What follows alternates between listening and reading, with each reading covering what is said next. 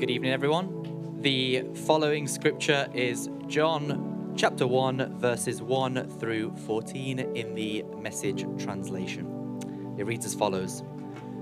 The Word was first, the Word present to God, God present to the Word.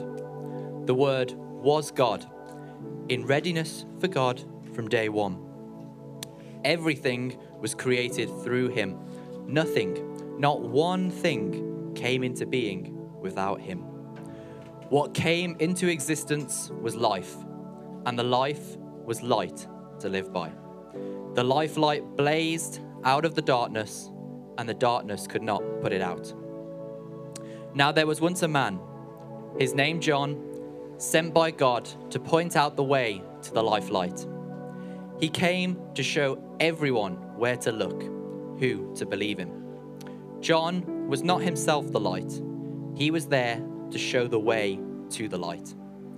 The life light was the real thing. Every person entering life, he brings into light. He was in the world was there through him, and yet the world didn't even notice. He came to his own people, but they didn't want him. But whoever did want him, whoever believed he was who he claimed, and would do what he said, he made to be their true selves, their child of God's selves. These are the God-begotten, not blood-begotten, not flesh-begotten, not sex-begotten. The Word became flesh and blood and moved into the neighborhood. We saw the glory with our own eyes, the one-of-a-kind glory, like Father, like Son, generous inside and out, true from start to finish.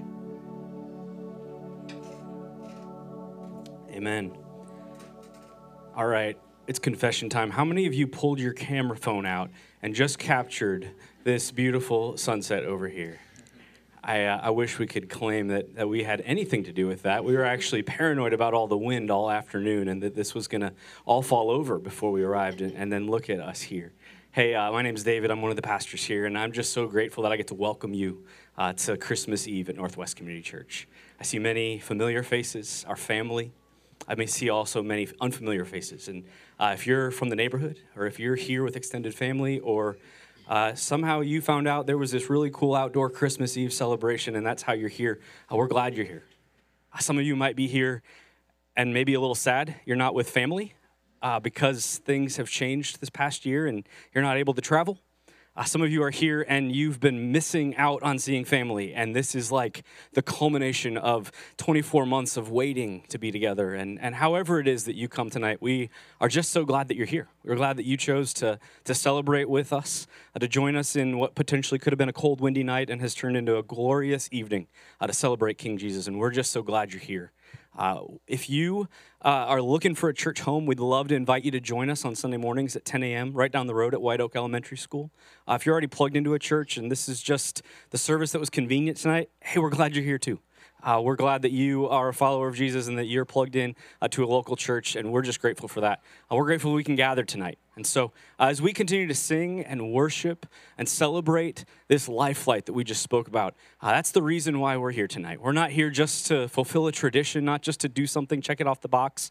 Although I know we all have great meals we're going to next or other family things, this is a special part of our Christmas celebration as we think about what it looks like that Jesus came to dwell with us.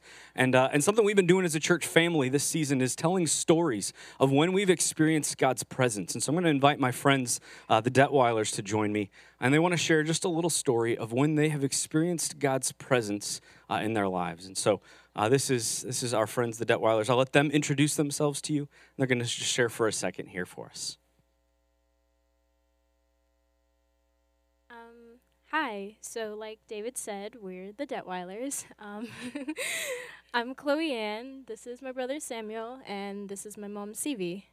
So today we're just going to share a little bit about the question of how have we experienced God in the past couple months. And so initially this question was kind of hard, not just because we haven't experienced God, but because God's always there. and his presence is continuous. So it was slightly difficult for us to pick one thing, but during the Christmas season, we thought about it, and it just came to mind that sometimes it can be rough because of the loss of a loved one. And for us, that was our younger brother, Emmanuel, and my mom's son. And so it's a great time of joy, but it can also be a reminder, not just for us, but for many of you that have also lost loved ones. And so through that, we've just seen God bring alongside people through our lives that have helped just comfort us and remind us that God's still there and that we still have a church community and family beside us. So Samuel's going to continue with some specifics. I've experienced God's presence through other people, like the Amon's son Miles. When we lost Emmanuel, we all were really sad and devastated. But recently, I've been getting to know Miles better and just hanging out with Miles a lot. And through that, in a way, God kind of showed me what it's like to have a little brother like him. And it's just been really fun and really nice just to have someone like Miles. Sorry. Like a couple of weeks ago, I was sitting at church, and I don't know why. I was just overwhelmed by. We drive here every day, and we see that Emmanuel. December is just a hard month for us, because everywhere you go, you hear Emmanuel. You hear God with us, Emmanuel, Emmanuel. It's a bittersweet time. So 2 weeks ago, I was sitting at church, and I just looked in front of me, and I saw a baby boy with curly hair, and mixed baby boy. And I just honestly didn't listen the rest of service, and I was just gazing and looking at that little baby. And at the end of service, I just told Chloe, can you please go to the parents and ask them if you can say hi to their baby. That baby was just a reminder of my little Emmanuel. He looked like Emmanuel. So Chloe told me, Mom, why don't you just go and ask yourself? And I was like, no, Chloe, I'm shy. I didn't tell her what was going on. And she said, no, I'm shy. And she said, Mom, since when you're shy? Just go by yourself. And I said, no, please, Chloe, I don't know, but I'm just shy. So she went, and then she just asked, hey, can we say hi to your baby boy? And then the parents said yes. And so the child went. Chloe grabbed the baby. And I was just holding the baby with my finger like this. And but it was just a very, very sweet moment. And that was a way of us to really experience God's presence and just telling us, you know what? This is a wink I'm giving you, but I am with you. Emmanuel, God with us, still there. And it was even sweeter in a way that that baby instantly connected with Chloe Ann. He looked at Chloe Ann. He touched Chloe's hair for a while, touched her cheeks, and then looked at his parents. He said, put his hands like this, so the baby will come back. And the baby went back to Chloe and leaned his head on Chloe's heart, on Chloe's chest. And I was like, oh, God, thank you. It was just sweet. It was just God really being there, comforting us, and just knowing giving us what we need at the right time. So yeah, with all of that being said, I just wanted to end with saying God's always going to be there for you no matter what's going on, and he showed up for us, and we know that he's going to show up for you too when you need him. So thank you, and Merry Christmas. Thanks, Detweilers. Well, Merry Christmas, everybody. Go ahead and have a seat. Merry Christmas. That's right. So great to have all of you. I'm Ryan. I'm also one of the pastors here. And just like David said, if this is your first time worshiping with us here, We worship every Sunday morning at 10 a.m. at White Oak Elementary School. We'd always love to have you join us. If you're just visiting family, we're really glad you're here too. And we're just super excited to be able to celebrate Christmas together with you tonight. So what I want to do tonight is I want to read a passage, or I want to read a verse actually. This is John chapter 1 and verse 14. So if you have a Bible, we're going to put up on the screen here too. If you have a Bible, go ahead and turn with me to John chapter 1 and verse 14.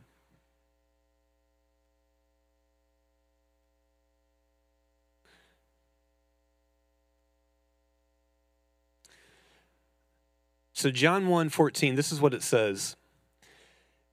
It says, "And the Word became flesh and dwelt among us.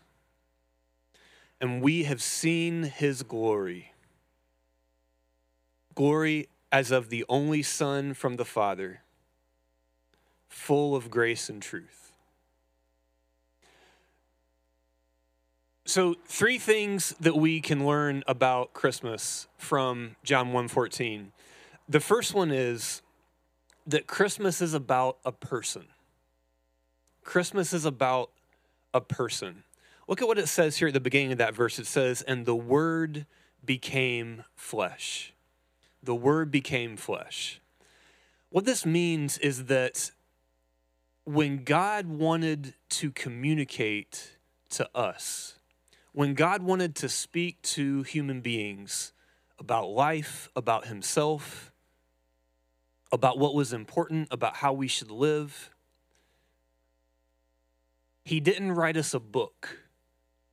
He sent his Son to come live with us. He didn't just write us a book. He didn't just give us instructions. He gave us his Son. He sent us his Son so that he could be with us and he could show us, and that in him we could see what God is like. Some of you might know another verse in the Gospel of John, something else that Jesus himself says. He says, "I am the way, and I am the truth, and I am the life." He says, "I am the way, I am the truth, and I am the life." And it's really interesting there. Jesus is making a claim that no other religion makes. He's making a claim. He's not saying, "I know what the truth is and I can tell you." He's not just saying, I know the way, come let me show you. He's not just saying, "Hey, let me shine some light on you and that'll help you see." He's saying, "I am the way, I am the truth, and I am the light." As I was thinking about this, kind of an example came to mind. So I have 3 daughters, Valerie, Ruby, and Rose. They were running around here a second ago. And they are 7 years old, 4 years old, and then 1.5 years old. So I was thinking about this. So imagine this scenario with me. Okay, so I have these 3 daughters, 7 years old, 4 years old, 1 year old. So what if my wife, Lindsay, and I, if we said, "Okay, girls, mommy and daddy are going to leave. Okay, mommy and daddy are moving to the Bahamas." Okay, sounds good so far. "And we're going to leave you here. But don't worry, because we've written down everything that you need to know. We're leaving you. You're going to be here by yourself, but we've written down everything that you need to know. I mean, all the things that we think you're going to need." And don't worry, Valerie. Valerie's looking at me right now. We're not actually going to do this. It's a joke. We've written down all the things you need to know. So, make sure there's the chapter on potty training. There's the chapter on puberty. There's the chapter on saving for retirement. Make sure you read those twice, But, don't worry. It's all in the book. See you later. Call us if you have any questions. How well would that go over, do you think? How well would that go? It wouldn't go over well, would it? Well, hopefully not with them. Maybe they would say, "Well, fine. Finally, we get some peace and quiet. We get some time to ourselves around here." But the point is, they don't just need instructions from mom and dad, do they? They need mom and dad. Because there's things in life that we don't just need an information download from people that are experts. We need somebody walking beside us to guide us and show us the way. And beyond that too, life is just better when we're together with each other. And we weren't meant to live so far away from our young children, right? We're meant to be together, and we just enjoy it more. We want to be with our kids, and our kids want to be with us, right? Well, in the same way, when God wanted to communicate with his people, he didn't just write a book. He didn't just send a message. He sent his son to be with us, to be the way, to be the truth, and to be the life. You know, I really like to go to the YMCA. And on the wall in the YMCA, in several different places, but I'm thinking of one spot that I see it a lot. It has the mission statement of the YMCA. And it's something like, I'm not going to get it exactly, but it's something like, you know, putting Christian principles into practice, right? Something to do with that. Putting Christian principles into practice through different things. And Christian principles, or you might say like Judeo-Christian principles, these are things that people have been talking a lot about recently. These ideas about, you know, the value of humanity, being made in the image of God, the dignity of humanity, the sanctity of life, loving our enemies, being forgiving, being hospitable, all these different types of things. These are good principles, aren't they? But because Christmas is about a person, it's not just about the teaching of Jesus, it's about the person of Jesus. And what this means is Christmas tells us that we need more than Christian principles. We need Christ himself. We need to have a relationship with Christ. And again, I love Christian principles as much as anybody. I hope everybody puts Christian principles into practice. But we need more than that. We need Christ himself. We need a relationship with him. And that's the second thing that this verse tells us about Christmas. The second thing this verse tells us about Christmas is that Christmas is not only about a person, the person of Jesus Christ, it's about a relationship. It's about a relationship. It says, the Word became flesh. So the Word, the truth about God, the essence of who God is, that God himself became a flesh and blood person in Jesus Christ. And it says that he dwelt among us, or he made his dwelling among us, or he moved into the neighborhood, right? Just like the Message version said. Now, some of you might know, or you might be interested to know, that the word in the original language, this translated, he dwelt among us, or he moved into the neighborhood. The word that's translated that, it literally means to pitch a tent. Isn't that interesting? It literally means to pitch a tent, or to set up a tent, or to say it in another way, in an older way, to set up a tabernacle, which is just another way of saying a tent. Now, what's this about? What's this idea about tents? I mean, you know, like we have houses. Is this camping? What's going on? Well, Teresa read the story of the Garden of Eden from the Jesus Storybook Bible a few minutes ago. And to understand why Jesus tabernacling with us, or to understand why Jesus setting up his tent among us is such a big deal, you have to understand a little bit of the backstory. And just like I said in the story that Teresa read, God created human beings to live together with him. And in the beginning, they lived together with God in the Garden of Eden in a beautiful, wonderful place that was completely free from any type of fear, any type of guilt, any type of shame. But because human beings rebelled against God, we basically decided that we knew better than God. We didn't want to do what God said. We wanted to do what we think is right. We got kicked out. And so for generations and generations and generations, you know, God would occasionally visit his people. He'd occasionally send a message to his people, but he didn't live with his people like God wanted, like he really wanted to do, and like we had in the Garden of Eden. But in about 1500 BC, about 3,500 years ago, the Israelite people, they had just escaped from slavery in Egypt. and they were living in the desert, and they were living in tents. They had a camp that was lots and lots of people, lots and lots of tents. And God came to them and he said he wanted them to make him a tent, a special tent called the tabernacle, and put it right in the middle of their campground. And so you can see this picture that we have here. This is, if you're new to our church, you're not familiar with the resident artist that we have. Commissioned for some very fine. I'm just kidding. This is a doodle, obviously. Not by my kids. It was by me. I was a little bit offended. Some people thought that my kids were doing this, so it's adult work at least, I think. But yeah, so this is God's tent, and so God told them to put his tent smack dab in the middle of the campground. And so wherever the people went, God's tent and God's presence was right in the middle. Was right in the middle of it. And that's awesome. I mean, how cool is that God is your neighbor? But at the same time, it still wasn't as good as the Garden of Eden, because it wasn't like they could just go in whenever they wanted to. There was one man called the high priest who once a year on the Day of Atonement could go into God's tent and spend a few minutes with God.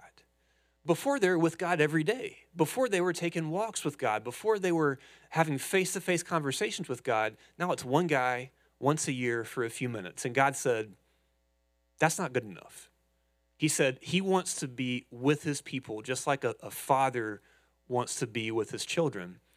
And that's why he sent his son, Jesus Christ, to tabernacle among us. And he didn't literally pitch a tent. Maybe they went camping sometimes, I'm not sure. But what it means is that he came to dwell among us, that God's Son literally came in flesh and blood to live among us. And now, whereas before it was one guy once a year for a few minutes, now God is literally walking around in human form in the first century in Jesus Christ. You can hug him. You can have a meal with him. You can have a face-to-face conversation with him. You can share your story with him. You can shake his hand. God is with us. God once again is dwelling among his people, and the Son is better than the tent. And so it's got me thinking. So I told you that I have 3 daughters, and so this morning, Christmas Eve. And we had stuff to do to prepare for this service, but it was a really sweet time this morning when we got up, and I was sitting on the couch, and Rose, my 1.5-year-old, she's a little bit cautious. She learned to walk a month ago or so, so she kind of comes like toddling over. If you have kids, you've seen that before. This kind of toddling over, and she comes up to me on the couch and she hands me a book. And she, when little kids, they don't say, "Hey, Dad, would you please read?" They hand you a book, and like, you should know what to do with this. And so she hands me the book, and so I kind of pat the couch next to me. She climbs up on the couch, snuggles up next to me. I put my arm around her, and we're reading this book together. Now, let me ask you a question. Why do you think I was wanting to read that book to my daughter, Rose? Why do you think? Do you think that I was thinking, one day I'm going to be old, and I might get sick, and I'm going to be retired, and when I'm old, I'm going to need somebody to take care of me. And I better start investing in this relationship now so that when I'm old and hurting and sick, there's somebody to take care of me. You think I was thinking that? Do you think, on the other hand, was I thinking, you know what? I'm going to read this book to her, and she's going to get real smart, going to make good grades, and get a college scholarship. Right? And you are going to do that, aren't you, Rose? But that wasn't the reason. The reason is I just love being around her. She's my daughter. And Christmas is about a person, and it's about a relationship. And that relationship is that God is our Father. It says in John 1:12, it says that whoever believes in him, whoever receives him, he gives the right to become the children of God. And just like I love being with my daughter Rose, not because I'm trying to get something out of her, but because she's my daughter, I just love being with her. That's the same way that God feels about you. That's the way God feels about us too. Well, Christmas is about a person. Christmas is about a relationship. And number 3, Christmas is about a king. Christmas is about a king. It says in verse 14 at the end, it says that we have seen his glory, glory of the only Son from the Father. And then it says that he, Jesus Christ, was full of grace and truth. He was full of grace and truth. So Jesus didn't come to the world to condemn us. He didn't come to the world to get mad at us. He didn't come to the world to judge us. He came to help us. He came to save us. He came to direct us. He came to guide us. Jesus is full of grace, but he's also full of truth. And it's popular today to think that if you really love somebody, you're just going to encourage them to do whatever they feel like doing. You would never tell them that they're wrong. You would never tell them that, they're making a bad decision. You're just going to have them do whatever the heck they want to do if you love them. And Jesus says, no, that's not true. Jesus is full of grace, but he's also full of truth. You see, this word, when I say Christmas is about a king, the word Christ, so we're used to saying the word Jesus Christ or the name Jesus Christ, right?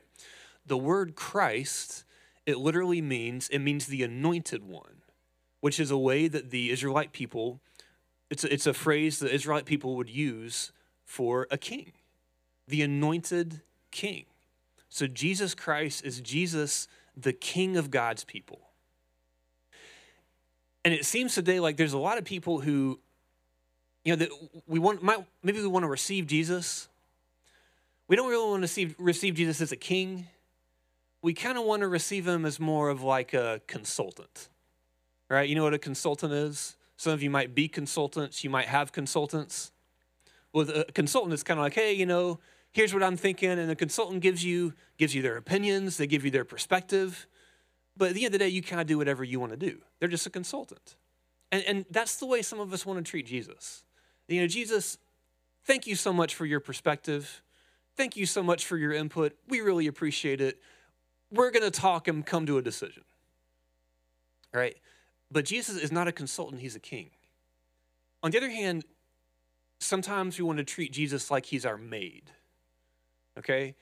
We make a mess out of our lives and we want to call Jesus to come clean it up for us, right? And, don't get me wrong, Jesus has great advice. He's the wonderful counselor. He is there for us when we're in an emergency. He is there to help us clean up the mess. But Jesus also says to his disciples, he says, why do you call me Lord, Lord, but you don't do what I say? Which is another way of Jesus saying, you can't call yourself a disciple of Jesus and then take his commandments as suggestions. So Jesus is the king. He's not a counselor. He's not a maid. He wants to have a personal relationship with us. But because he's a king, we need to submit ourselves to him. We need to be willing to obey him. We need to be willing to take our cues from him about how we should be living our lives. So Christmas is about a person, it's about a relationship, and it's about a king. So what does this mean for you? Well, because Christmas is about a person, the person Jesus Christ, I encourage you to get to know Jesus. I encourage you to get to know Jesus. Probably the best way to do that is by reading the Gospels. Some of the most well-attested, most well-documented ancient artifacts from the ancient world are these first century, basically biographies of the life, the death, the burial, and the resurrection of Jesus. And scholars that examine these look at them and say that they have all the markings of credible eyewitness testimonies. And those are what we call the Gospels of Matthew, Mark, Luke, and John. If you're not a disciple of Jesus and you came today with somebody brought you here, I'd encourage you to say, hey, let's read through the Gospel of John together. how about we read through it together and then we can talk about what it means, and I'll ask you questions and you ask me questions and we can learn together, right? So I encourage you to get to know Jesus. Well, secondly, because Jesus is the King, we should submit to him. And maybe you would say that you've kind of been around the church, you've kind of been around religion, you've been around Christianity, maybe you've even heard a lot of stories from the Bible, maybe you've even read the Bible a lot. Maybe you'd even consider yourself a Christian. But maybe you hear what we're talking about tonight and you feel reminded that you've been treating Jesus like a consultant and not a king. If that's the case, I'd encourage you to treat him like the king that he is and submit to him. And finally, I'd encourage you, when we trust in Jesus, we're fond of saying at our church here, when we put our faith in Jesus, God doesn't just save us, he adopts us. And he adopts us into a family. That we weren't meant to just follow Jesus by ourselves. We were meant to follow Jesus with a family of other disciples. And so if you don't have a faith community, if you don't have a church family that you're regularly meeting with and worshiping with and encouraging each other, I encourage you to find one. And so I hope I'll invite the band to come back up. And I hope as we sing some more songs tonight, I hope that we can worship Jesus, remembering that Christmas is about a person. Christmas is about us having a relationship with that person. And it's ultimately about us worshiping and submitting and giving our lives to King Jesus. If you have more questions about this, again, talk to the person that brought you. Come talk to me after we're done here. And let me pray for us, and then we'll sing some more songs. Heavenly Father, I love you, and I thank you so much for sending your son, for coming as a person so that we can hug you, so that we can talk to you, so that we can know you. And God, I pray for all of us here that you would fill us with peace, fill us with joy, and fill us with your presence this Christmas season. In Jesus' name, amen.